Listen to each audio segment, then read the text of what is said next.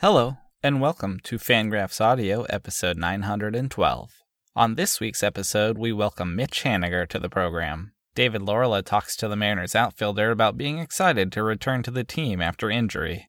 Haniger discusses things like playing with Brent Suter in the minor leagues, the biggest batting practice power he's seen, and how modern players might fare against greats from past eras, including himself. Haniger also shares some specific thoughts on reaction time at the plate. It's funny when you stand in on a bullpen, some guys would be like, act like you're going to swing, and then last second you say no. But when you decide to swing or not in a game, you do it before you can even think, really. It's just like reactionary. You're hunting pitches, but it's almost like it's you don't even have the time to say yes or no, if that makes sense. After that, Ben Clemens and Eric Longenhagen have a discussion about the Philadelphia Phillies and their struggles in the field and on the farm. The club has some depth behind JT Realmuto at catcher, including a player Ben calls a, quote, Sestouli favorite, and Eric thinks someone should be dealt from that spot. But around the diamond, the Phillies have a number of defensive question marks, and Ben and Eric try to figure out some solutions while also having a little fun. I mean, I was just clipping Hoskins' defensive miscue after defensive miscue. Yeah. And I was just thinking, like, if they make a baseball Top Shot, like, could you imagine opening just, like, Rhys Hoskins errors over and over again? And it's just like, oh, another one. This one's limited edition. Here's one where the ball goes directly through his legs. Fangraphs Audio is brought to you by our listeners and supporters. If you'd like to give back, consider checking out the Fangraphs.com store for some merch or donate links. We are also doing more regular streaming content over at twitch.tv/fangraphslive. All of our broadcasts are free and archived for viewing anytime, so maybe go take a look. Enjoy the show.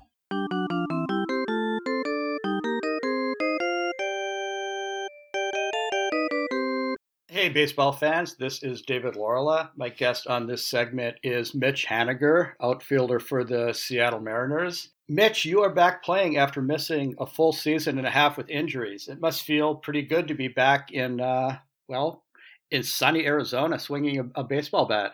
Yeah, definitely. Thanks for having me on. Yeah, it's good to be back out there with my teammates playing, and yeah, I've been missing the competition, so it's fun to, lace up the spikes again and get out there. And you are fully healthy, I hope? Yeah, feeling good.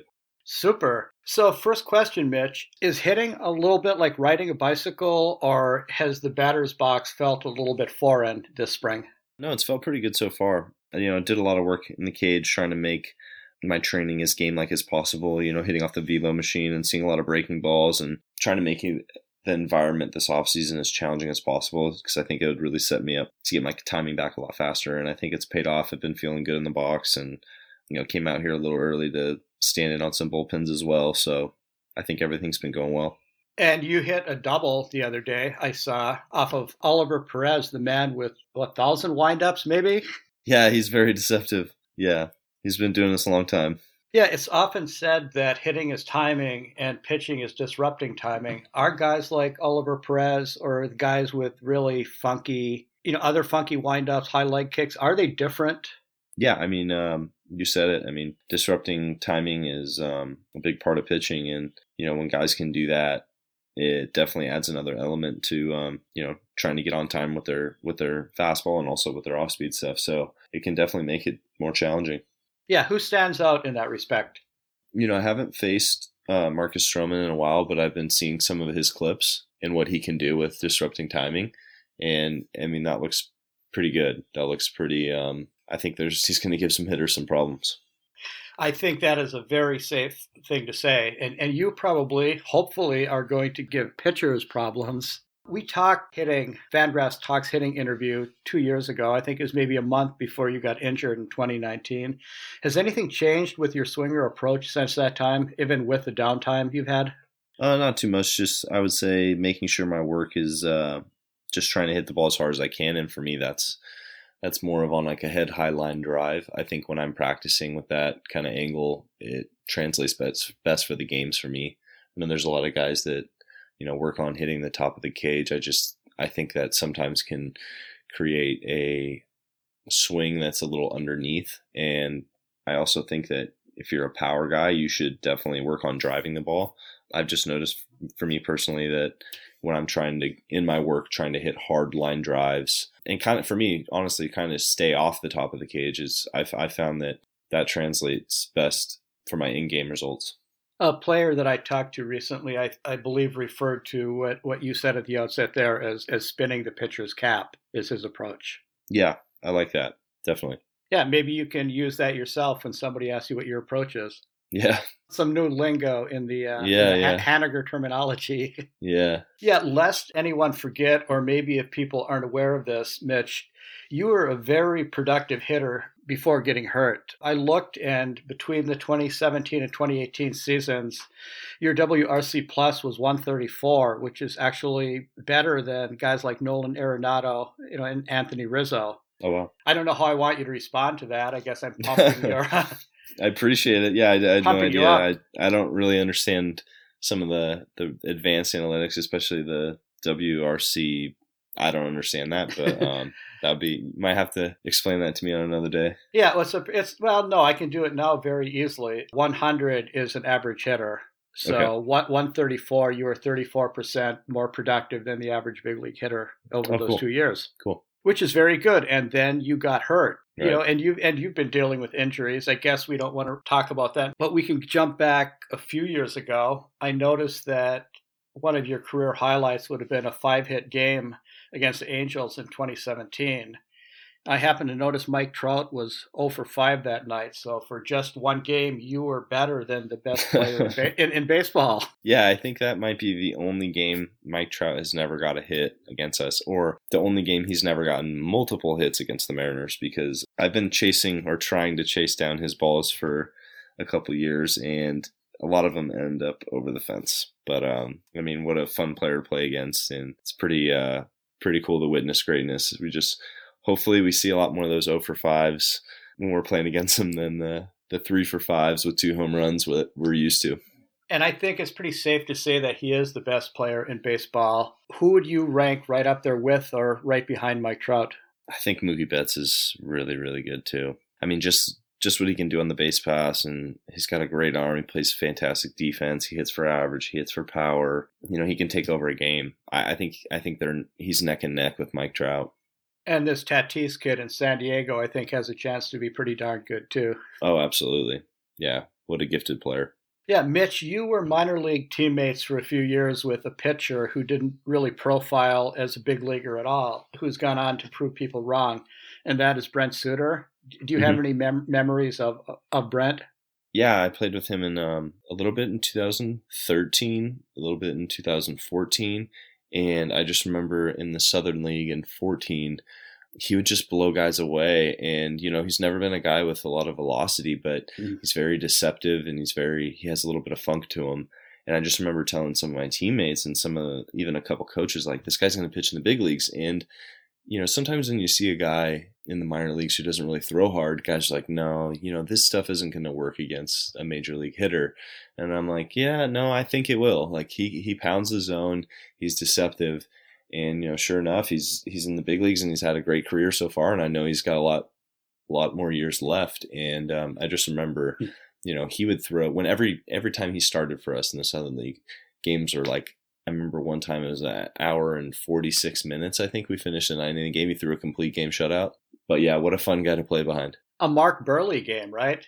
Yeah, definitely. Yeah, 143. We don't see nearly enough of those. We all love baseball, but the 343s can grate a little bit. Definitely. Yeah, how similar, Mitch, are Suter and Marco Gonzalez? I would say very different, just with arm angle. Suter's just like, from what I remember, is so over the top, and it really gets on you, and he's a lot more long and lanky, where Marco is more traditional arm angle, but just really pinpoint accuracy of where he wants to go and what he wants to do with the baseball. The way he changes speeds, and also just, I wouldn't call him a nibbler, but the way he can just paint the corners and run it inside and kind of just, break some bats of some really powerful right-handed hitters has been fun to watch. So I guess we could call him a painter. A nibbler is somebody who can't paint, and a painter is somebody who doesn't have to nibble, maybe? Yeah, that's good description. Yeah, that's 2 good ones in a row. I'll see if I can get a third in our conversation. One thing I was going to ask you is, if you were to get traded and end up pitching against the Mariners, which of your teammates would be the most challenging to hit against? Ooh, I think Kendall Graveman would be tough, because I haven't seen him in so long. And I remember him as a starter. He always had really good stuff as a starter. I remember it's just a lot of sink. And I know now he's throwing, upper 90s. When he was starter, he was, I think, low 90s. So I would think that would be pretty tough at bat. So does not seeing a guy really factor in a lot? Does that make it a lot harder? Well, yeah, the more you see a guy, usually the better your eyes will get against him. You know how his pitches move. I feel like your brain's like a computer, so it's picking up on things, even subconsciously, that, it's funny when you stand in on a bullpen, some guys would be like, act like you're going to swing, and then last second you say no. But when you decide to swing or not in a game, you do it before you can even think, really. It's just like reactionary. You're hunting pitches, but it's almost like it's you don't even have the time to say yes or no, if that makes sense. No, it does make sense. And this may be a hard question to answer, but are there any pitchers that you faced that stand out as you walk back to the dugout, shaking your head, thinking, I don't know why I'm not hitting this guy? Or maybe your teammates will walk back and say the same thing? I mean, I wouldn't say that it's there. Yeah, there's a pitcher in particular, but it's not like I'm walking back saying, I can't believe I can't hit him. It's more of, I don't know what it is, but he's got my number. I faced Lance Lynn a couple different times, and I can't seem to figure him out. I feel like he's on when we play against him, and for whatever reason, I don't see the ball well, or, he's one of the guys that kind of scratches my head. I need to figure him out. Well, Lance Lynn is sneaky good. He throws. Oh, he's really good. He's a great pitcher. Yeah, Yeah. And he throws a lot of fastballs. So exactly, they're different fastballs. He will move it. He'll cut it. He'll sink it. Yeah. But you sort of know the speed coming, and guys really have trouble squaring him up. Yeah. He's been trouble for me. 3-word question: electronic strike zone. I personally am not a fan. Why? I think it will ruin the catching position. I think you'll see guys who are great game callers, who are great framers, which is part of the game. And also, too, like the umpire, in my opinion, is part of the game. If this umpire likes to call low and away, well, you should know that in your scouting report, and you should pound that and you try to exploit that. I think there is a human element to baseball that I think it makes a sport great, and I don't want to see that being taken away. And I also don't want to see pitchers just pitching to trip the zone as opposed to how the game's always been played. Yeah, I'm really against the thought of electronic strike zone. Yeah, speaking of umpires, have you ever been tossed? I've never been tossed, no. Not yet? Not even in the minors? Not yet. No, not yet. Never my whole life. Yeah, let's jump back to teammates, Mitch. Jarred Kelenic and Julio Rodriguez have both been in the news recently, although not necessarily for good reasons, that being the comments made by the team's now former CEO. Mm-hmm. But what are your early impressions of Kelenic, who I believe homered? We're talking on Wednesday. He homered earlier today, and Julio Rodriguez. Kelenic's a strong kid, works hard. I think he's going to be really good. Yeah, I haven't got to see them play a ton. I was hurt last spring training, so I didn't go to many games before we got shut down. And then I haven't seen Julio play much either, but I know he's got a big bat. And both young, exciting prospects that I'm looking forward to seeing play one day in Seattle. And yeah, I'm excited. There's a lot of hype behind him, and I think we're always looking for more talent. No matter what team you're on, you're always looking for more guys to come in and help your team win. So we're looking forward to having him up there and at some point and helping us win. You have gotten an opportunity to see Kyle Lewis. Were you, I guess, maybe pleasantly surprised by just how good he was last year? I wouldn't say I was surprised. When he came up in 19 in September, he looked really good and he had a lot of power. And yeah, I wouldn't say I was surprised, but I mean, it was great to see. He's a fun player to watch. He's an exciting player to watch, and a good hitter. He's a really good hitter. Yeah. Speaking of power, Mitch, who has the best BP power on the squad? Who really likes to bang them far and is good at it? I don't know. With COVID, we've kind of all been taking BP on separate fields, kind of spreading out. So I haven't got to see all the guys take BP yet. So I don't know. I think that title is still yet to be claimed. What about over the course of your career with the few teams you've played with? Oh, Nelson Cruz. It's not even close. Yeah. Yeah. Nelson Cruz's batting practice is ridiculous. Hands down? Yeah. Oh, yeah. Yeah, let's change direction here. We have time to address a few more things, Mitch. A few years ago, Adam Ottavino created maybe a little bit of a buzz by saying that he would strike out Babe Ruth every time. Does that sound feasible to you? Yeah, I think he would.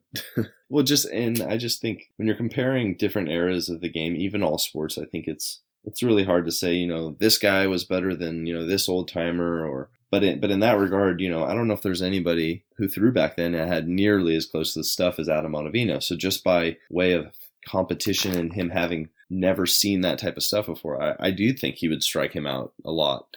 And also, like, if you even take a player now, you give Mike Trout Babe Ruth's bat, he might strike out every time against Adam Ottavino as well. The game was completely different. Pitching was completely different. The strike zone was completely different back then. So yeah, it's tough to compare, but I would probably put my money on Ottavino. Do you think we're starting to come close to maxing out of just how much better, how much more talented players can be, that human beings can be athletically? I think so, but it always seems like there's something new that you can improve on, and I think in the late 90s, I'm sure if we had this conversation, everyone would say, oh yeah, this is the best it's going to get. And, it's only continued to get better since then. Yeah, but in regards to pitch velocity, I mean, I think there has to be a max of like what the arm is able to throw. And I think you're getting close to seeing that. But I also think that a lot of teams are, prioritizing velocity because it might be more exciting over a guy who can move and mix and just keep hitters off balance and gets guys out. At the end of the day, the pitcher's job is to get the hitter out. It doesn't really matter how hard you throw or what pitches you have. But I think the game has trended towards much more velocity. Right, but a pitcher who throws 100 miles an hour is not necessarily a more effective pitcher than Marco Gonzalez. Exactly. So if Adam Ottavino could comfortably strike out Babe Ruth most of the time, how do you think you would fare against Walter Johnson or Lefty Grove? I'm putting you on the spot yet again. I would have to see some video in the scouting report first, but I think I would do all right. I think I'd do pretty good if I was thrown in to that era. But also, too, like I said, like, do I get to bring my bat with me? Because I know the bats they use were logs, a lot heavier, a lot longer. So some guys in today's game with a shorter swing and setup, that might not work with one of those bigger bats. So it's really tough to say, but I think I would do all right. Yeah, what size bat do you use? I use a 33 3/4 and a 31.5 ounce. And is that a long-standing thing? Yeah, probably 5 years now. And it's just what feels most comfortable to you, certainly. Yeah. So one last thing, Mitch, and we'll completely change direction here. I think we should at least touch on one of your favorite off-the-field activities. I believe that you have a dog. Yep, I have a boxer named Hazel. And what do you and Hazel like to do? Definitely like to go on some hikes and go to the beach. Yeah, I would say my favorite off-season hobby is going down to the beach and letting her run around. And we have a redwood park right next to our where we live, so I'll take her down and go on a little hike through Nicene Marks. It's in Aptos, California, and let her run around. She's full of energy, so got to find ways to let her get her exercise in. Yeah, how old is she? She's 3. 3, so she has a ways to go. Yeah. Is probably more stamina than a 30-year-old outfielder? Yeah, I think so. Great. Mitch, great chatting, and hopefully you have a good, healthy season in front of you. Thank you. I appreciate it. Thanks for having me on. Okay, thanks, Mitch. Once again, I am David Laurila, and that was Mitch Haniger, and thank you for listening to Fangraphs Audio.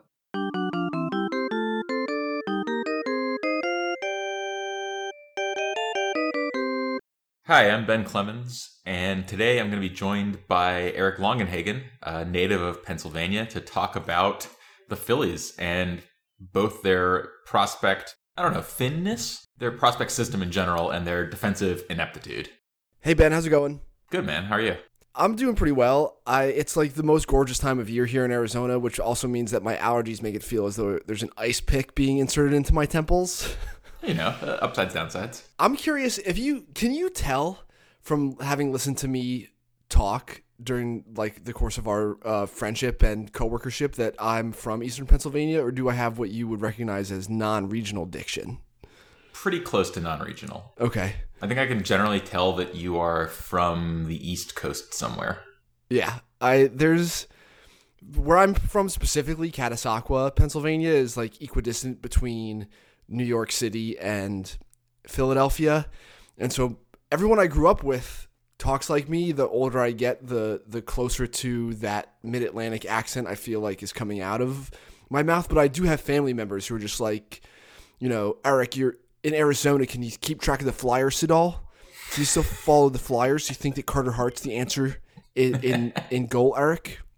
That's what some of my family sounds like. They live like 90 miles south of where I grew up, and that's how they sound, and this is how I sound. So yeah, we're gonna talk about the Phillies today. That generic accent is interesting to me. Like, I think I kind of have it too. I don't know if you'd guess that I'm from Tennessee. Nope, no idea. Totally non-regional. There's a guy named Eric Singer maybe it's for Variety magazine or one of those. If folks YouTube him, he's got a whole bunch of videos about regional accents in the United States, and they're really, really cool. He's a linguist, and I nerd out on that type of stuff. Like there's an island off the coast of North Carolina called Rokokoke Island that has there are only a couple hundred people who live there, and they have their own accent.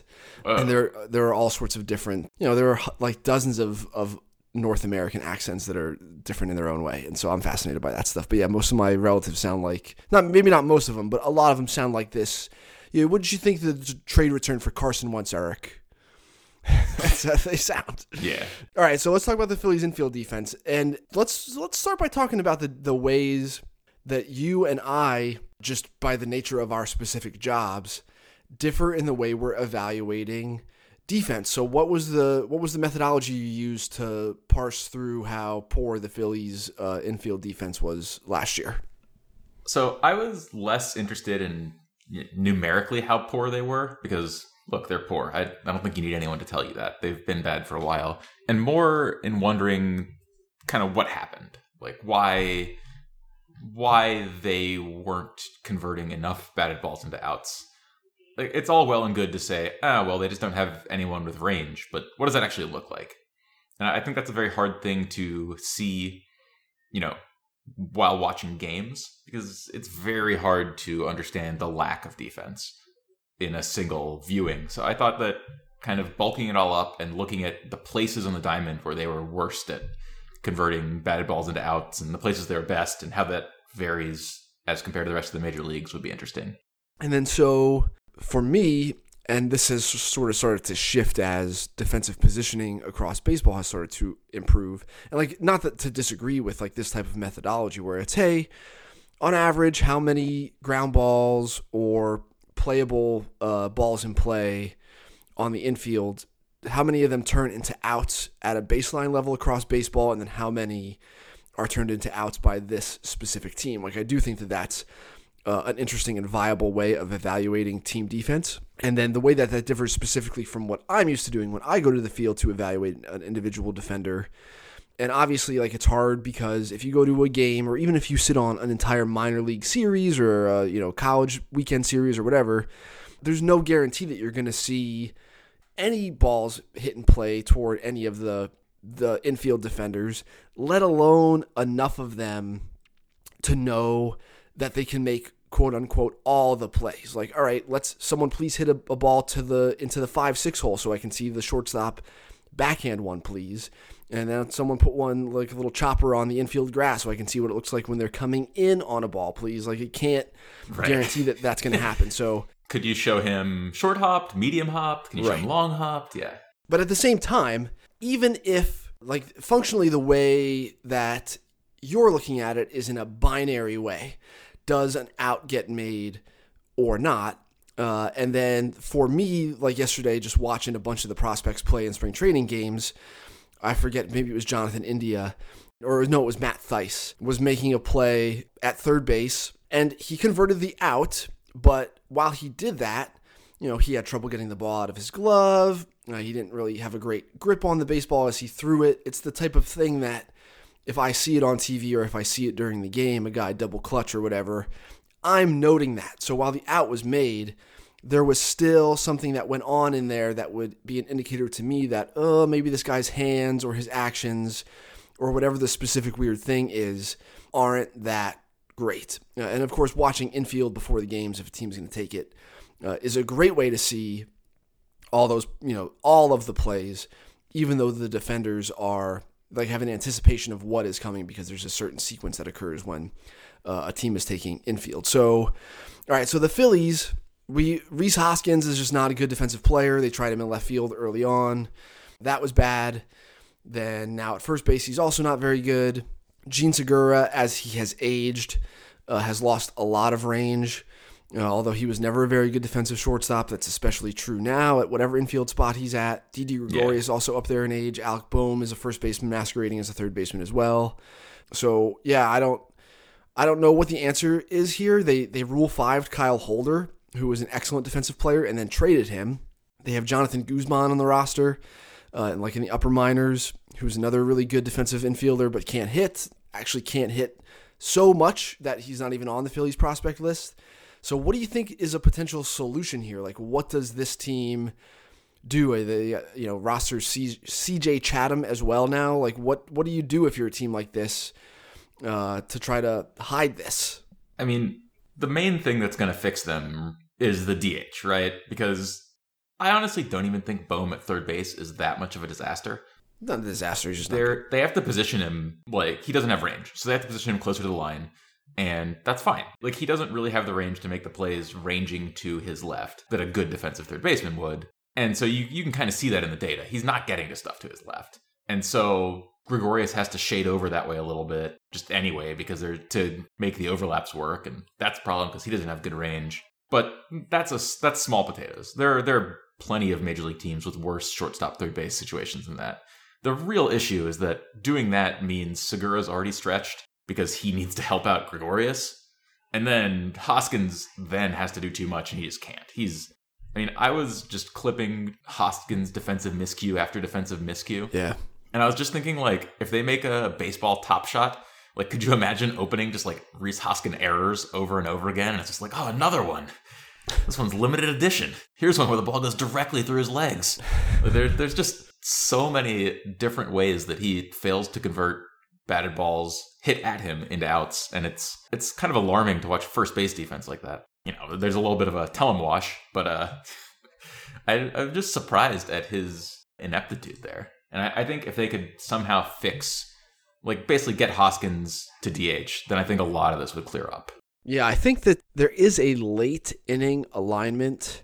Maybe on certain days, there's a defensive alignment here where Scott Kingery's playing second base and Roman Quinn is in center field, and that's probably your best defensive alignment. I thought when Kingery was in college, I thought that he was going to be like a 70 grade defensive second baseman. I don't think that that's true anymore, but I do still think he's plus there. And obviously, like, Didi's actions around the bag, his ability to turn the baseball around and send it toward first base, that's really good. It's just about the range thing there that's deficient. Yeah. So I think having Kingery and Didi up the middle in the later innings when you're trying to prevent runs, putting Roman Quinn, who can absolutely fly in center field situationally, is your best defensive alignment. Like, Kingery's defensive versatility allows for situations like this to occur.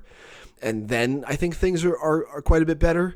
The other guys on the 40-man are CJ Chatham from the Red Sox. Again, a lot of injuries there, but a pretty good multi-positional player, certainly capable defensively at short, has played all over the infield in the minors, and even got a little bit of run in the outfield corners during the 2019 Fall League, just because a bunch of the dudes from his teammates from Peoria went home early, and they didn't have enough guys the last week of the year.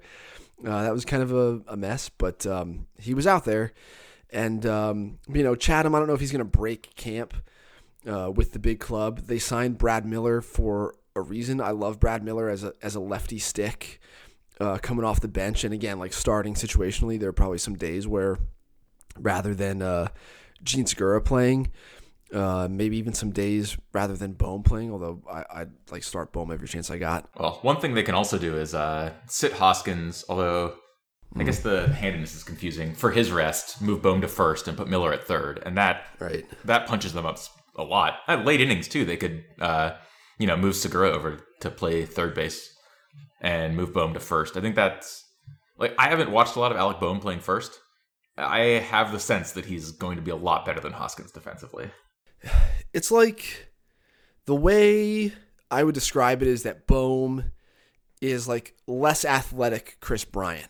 So, that's what the body looks like. He's got, when you're built like that and your legs are that long, on the infield, part of what's important about your ability to change directions and approach baseballs is like the cadence of your footwork.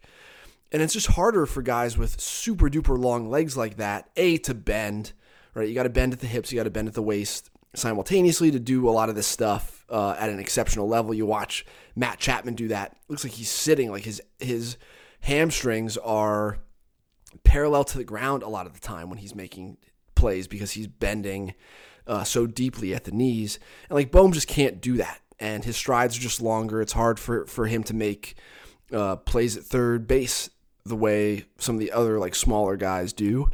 And that's just less of a problem at first base when, you just got to pick up the ball and then run over there.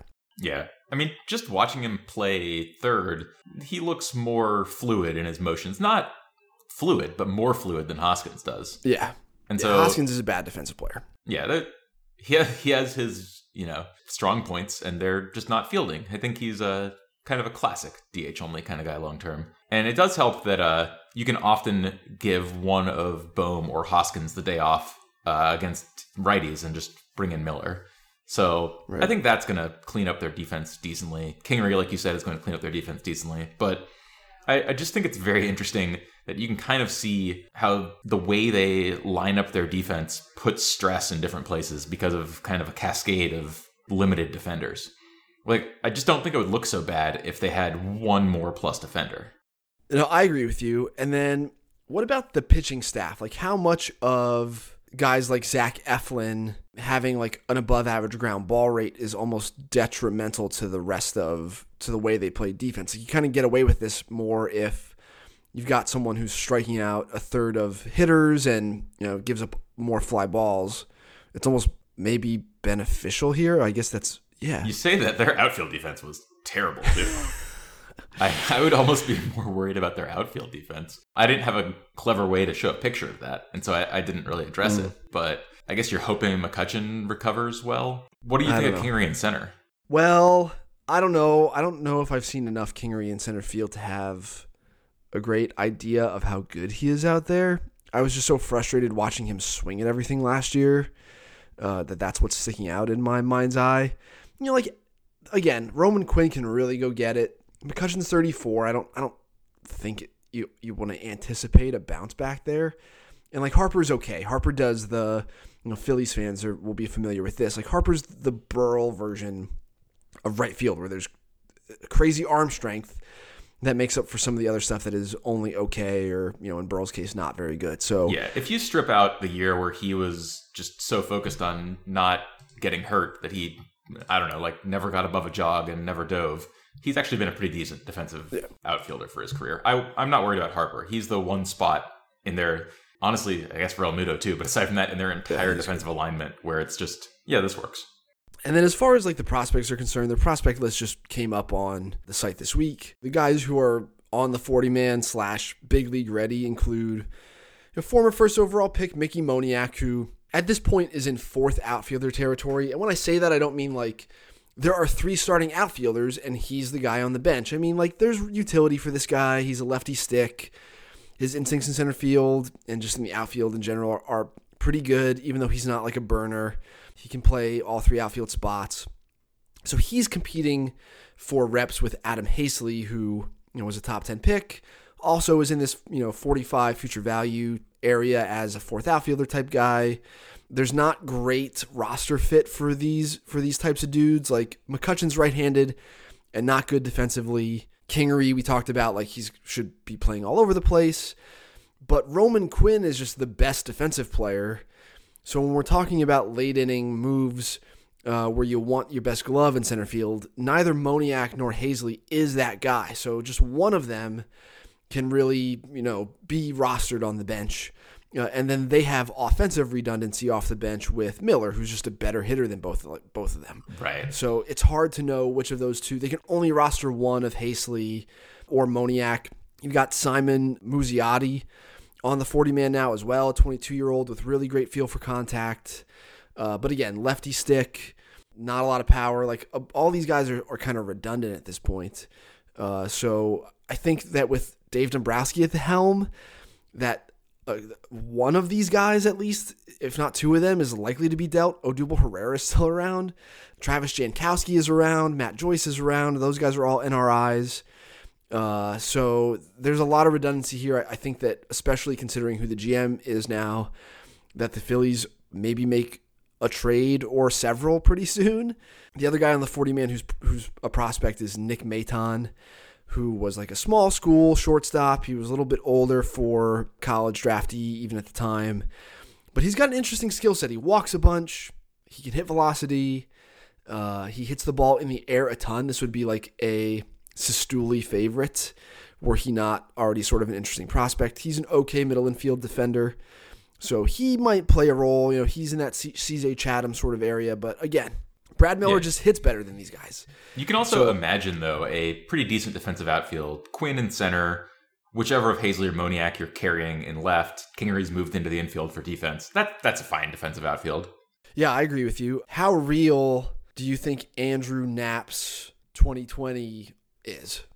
I mean, I don't. Good default is not, but I think that he's not a 133 WRC plus hitter. He's certainly not a 280 average guy. That's just, right. I don't know if you've seen Andrew Knapp. Not that he's, like particularly slow of foot, but he's a catcher. I guess it's just like, is between having, Real Muto's locked in, he's your catcher for the next long while. Knapp's 29. He's got 3 option years left still, just because he's basically been up every year since 2017. He walks a bunch. He's a switch hitter. And then you've got Rafael Marchand, who you wrote about last year, coming up behind him. I like Marchand more long-term, but I imagine other teams do too. Yeah, I mean, you want to talk about a Sestouli favorite, a guy who never strikes out and also never hits a home run. That's like a classic Fringe 5 type dude. So if you're keeping one of these two guys, if you're the Phillies and trading the other, who do you think you're inclined to move? Knapp. I think when you have someone like Marchand, it's a lot easier to imagine them becoming like a very valuable catcher. And the one thing that would kind of give me pause is that you have Real Muto long enough that maybe you should just go for present day upside in your backup catcher. But I think Marchand is just good enough that you can't do that. You can't say, I'm going to bank on the present value, trade away Marchand now. Now, if you're getting like a really incredible return for him, I guess I changed my mind. But I think that accumulating catching prospects like that tends to pay off. And I believe his defense plays, right? Yeah. I think, Marchand I compared him to like a hockey goalie who gives up longer rebounds in his prospect blurb. The ball blocking stuff is only okay. He is really athletic. He's only 21 and, catching big league stuff at the alt site and then in the big leagues for a little bit last year is quite a leap to ask a guy like that to make.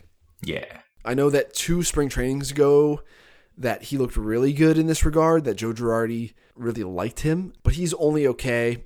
He was doing a mix of catching on one knee and in a traditional crouch in 2020, and the mobility and the ball blocking suffer when he's on one knee. Some of the guys are better at mitigating that, and it is one of the criticisms of catching on one knee that you kind of lose that mobility. I think that as guys become more comfortable with doing it throughout their minor league career, that you'll see that start to wane. There won't be such a fall off there in ball blocking ability when you're on one knee as guys just do it from an earlier age Right. and then throughout the course of their development. So that's subject to change.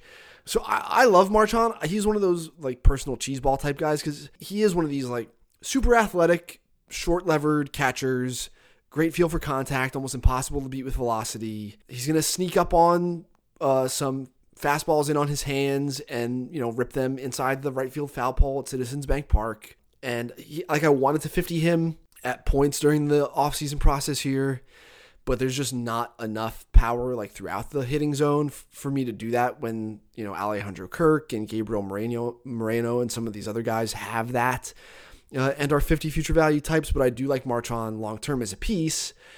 There's just no way, he's almost wasted as a backup. It's almost like... That's the downside. Right. What Oakland did with Jonah Heim, where they traded him as part of the package for Elvis Andrus, just because cashing him in for someone who's going to play every day makes more sense than him being on the bench behind Sean Murphy. So I guess the thing you could do is just keep both, right? No, here's part of the problem is I like Rodolfo Duran, too. Rodolfo Duran, who's not on the 40-man, Like, I like him enough as a workman-like 40-man catcher. They've got Christian Betancourt. They've got Jeff Mathis. Like, I like their catching depth enough that I do think that they should just pick one of Knapp and march on to move in a deal to help the pitching staff, which was terrible last year, especially in the bullpen. So I would move one of those. I'd pick one of them to move if I'm Dombrowski. But let's talk about the pitching staff for a second here, because it was terrible last year. Before we do that, I have one hot take on Marchand. All right. So if I use the like semi-rigorous peripheral prospects model I looked at for Prospects Week, and I tell it that both Marchand and Nolan Gorman play third base, it thinks that Marchand has a better chance of sticking in the majors than Gorman. Very interesting. That's partially because Gorman has skills that he's so good at them that you can imagine him building other things, and he just hasn't done it with the statistics yet. He strikes out a ton. But yeah. I find that, I think Marchand's statistical profile is just really good.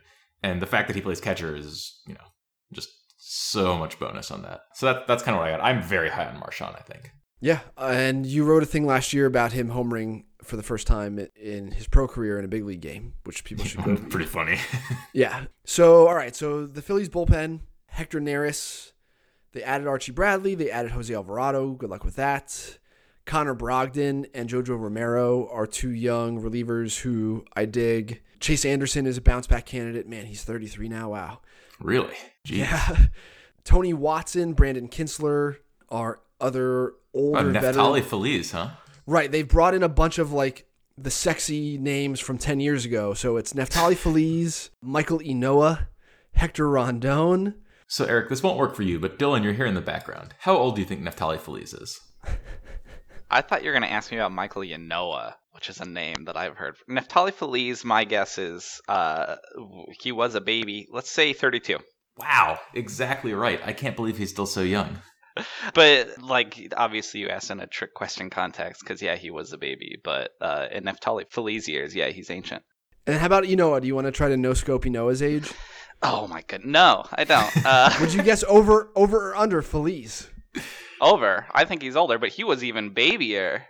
My guess is he's 34. 29. Good grief. What? Yep. Yeah, Michael Inoa is still 29. So it's interesting what the Phillies did here, right? If you have to sort of duct tape together a bullpen, this is kind of the way I guess I'd go about it, right? They still have some interesting potential bulk guys in the mix, in that Ryan Yarbrough, Josh Fleming type of Rays role. So while I think, Neris is fine, I think Archie Bradley will be fine, although he has been up and down over the last couple of years too. Jose Alvarado is a roller coaster ride. I like Connor Brogdon and JoJo Romero to play foundational roles, even though they have option years left. I bet that they both just stick the whole year. No idea what Anderson or David Hale or Brandon Kinsler, who doesn't strike anybody out, or Tony Watson are going to give you. But I do like, Adonis Medina and Ranger Suarez give you an interesting mid-innings look. Ramon Rosso kind of does too, although I don't like how his fastball cuts, runs into barrels. Mauricio Lovera, who's 25 now, at one point was a nasty-ass relief prospect, 93 to 96 with a plus changeup and slider. Got hurt, stuff hasn't been the same. Then you've got the other young prospect arms who are on the come up. So Bailey Falter had a velocity spike last fall, has other interesting fastball traits, deception. Francisco Morales is 21, but has to be on the 40-man because of when he signed. He might be the Francisco Rodriguez type, hey, let's bring this young kid up. He throws smoke. Plus slider, mid to upper 90s. Let's just put him in the bullpen and do this now. Maybe there's a universe where that's what's done with him. And then there are all these other flyer types, like you mentioned, Inoa, Neftali Feliz. Actually, let me look up. I think I've got something somewhere about how hard these guys were throwing. Basically, these guys looked okay in the Dominican Winter League. Right. And so now here they are. You figure one might shake out. Maybe two if they're lucky. Right, yeah, they've done enough of these. Hector Rondon, Neftali Feliz, Michael Inoa. Let's see, who else is sort of in this mix? Yeah, Julian Garcia is another guy. He's 26. He's got crazy fastball vertical movement, almost a perfectly north-south delivery. David Paulino is another one who was an interesting prospect for a while there with Houston. then was like a 40-man equilibrium trade to Toronto, and then just kind of flamed out. And so now he's around. Yeah, I don't know. I can see them being an average bullpen this year. We actually project them to be dead average, 15th in the majors. And it's going to be in bulk, right? Like, just think about how many people we just named. Right. It's definitely not a top-heavy... Like, I don't even think Archie Bradley's that good. I just think it's going to be interesting to see how many guys have option years left. Most of the prospects I mentioned do. Damon Jones is another one, lefty with power stuff, but like 30 command. So like Brian Mitchell, David Paulino, Ivan Nova, Enoa, Feliz Rondon, they don't have the options left, so they might get scooped on waivers. Yeah. It's not a particularly flexible bullpen. That's true. And I think that's going to be a problem this year, in a year where like everyone's going to need that because of the workload upticks. All right, so Neftali I have sitting 90 to 95 in the Dominican Winter League. Let me see if I can get Enoa. I think they were both with Aguilas. Oh, in this vein, one nice thing about Alvarado is that he does have options remaining, and also he'll probably miss half the season. Just, I'm not sure with what, but he seems to get injured a lot. Yeah, that's one where it was interesting. They made a 3-way trade with Tampa, the Dodgers, where like a overachieving first base prospect went from the Dodgers to the Rays. Alvarado went from the Rays to the Phillies. And then the Phillies traded Garrett Clevenger to the Dodgers. It was interesting that the Dodgers just didn't want Alvarado back rather than Clevenger. Right. And so when I wrote up that deal for the site and I asked people in baseball, like, and this is like maybe my bias, but it's like, hey, how come the Rays and the Dodgers don't want this guy with hellacious stuff? Someone was like, oh, Garrett Clevenger should have been throwing his breaking stuff much more often than he seems to be for the Phillies. And that we think there's room for like the Dodgers or somebody else to rework his pitch mix and that he'd be better than he was for the Phillies. So that was an interesting deal to watch there to see how that works out. But so that means that it's not necessarily a health issue, which is good. Right. So much as a Phillies are bad at using their own pieces issue, which is bad for different reasons. Yeah, the Phillies development stuff is, I don't know what to think of it yet. You can't point to Alec Boehm as a Phillies hitting developmental success story. The guy was the 3rd overall pick in the draft. Like, he's just good. It's not like that he was turned into a good player by their developmental group. So totally agree. Still kind of waiting to see exactly what, it's more like Mickey Moe and some of these other guys who, and Mickey Moe was 1-1, so maybe he shouldn't count either. But yeah, like we're still kind of waiting to see, I think, how this new Phillies developmental group on the hitting side, led by Jason Ochart, who comes from Driveline, to see how that stuff actually pans out. So, yeah. All right, well, if you had to pick the order of the NL East right now, and obviously, like, let me just preface folks by saying that we'll have predictions on the site before opening day, and they are subject to change. But if you had to order the NL East right now, Ben, before we split, how would you line up the clubs? I think I would put the Mets first. It's close with the Braves. I think it's kind of a lot of projection systems like the Mets. The Braves have like players who are more capable of taking leaps. Like the Braves have 5 or 6 guys who could take a real step forward this year. And I think that makes me like them more than projection systems do. So I'd say that the Mets in a coin toss over the Braves. The Nats are kind of in stalking distance. Phillies are behind them, and the Marlins are behind them. I'll take the Braves, and then I'll take the Nationals. Like, I just think that, and like this is kind of a doofy, woo-woo thing, but the Nationals find a way. I still just think the Mets are gonna Mets. That weird stuff happens there, and I'll believe that weird stuff will continue to happen there until it doesn't. I don't know if James McCann is going to be what he was last year in perpetuity. I love Dom Smith and think that he's for real, but I think that Pete Alonso is more what he was last year than what he was 2 years ago. Francisco Lindor, if I could, pick someone on the planet to be like my younger brother, other than my actual younger brother, it would probably be him. But like, Nimmo and Conforto and some of these guys either get hurt or are streaky. And I don't know how much I trust this pitching staff. Like Syndergaard to stay healthy, Carrasco to stay healthy. But man, like looking at Edwin Diaz to be really good. But yeah, they are loaded. But I'm still going to take the Nationals. Like until until they are, I guess last year they were no longer really the Nationals, but like I still just think their mix of catching. I mean, if they hit health correctly, they're just a juggernaut. That's kind of always been their issue, is that they have a lot of top end talent, and then kind of figuring out the stuff behind it is really hard. And they've been able to do that. Like, I think Starlin Castro rakes. I don't know about Josh Bell, but we'll see how that works out. And Carter Kieboom kind of is starting to scare me too. But I think Juan Soto and Trey Turner are potential MVP candidates. And then the top of their rotation is vicious. Yeah. And so, yeah, I think that they're going to find a way. So that's how I would stack it. I'd go Atlanta, the Washington, and the Mets, I think are close, but I'll take them in that order. And then Philly and Miami, who I also think are pretty close.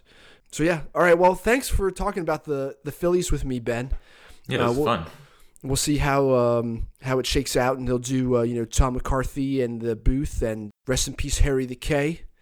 And we'll go to Chickies and Pete's and get some crab fries and some beers, and we'll go and make sure we'll drink some water, and then maybe the Phillies will make the postseason, but I don't know about it. I don't know. All right, man. Talk to you later. This was fun. See ya.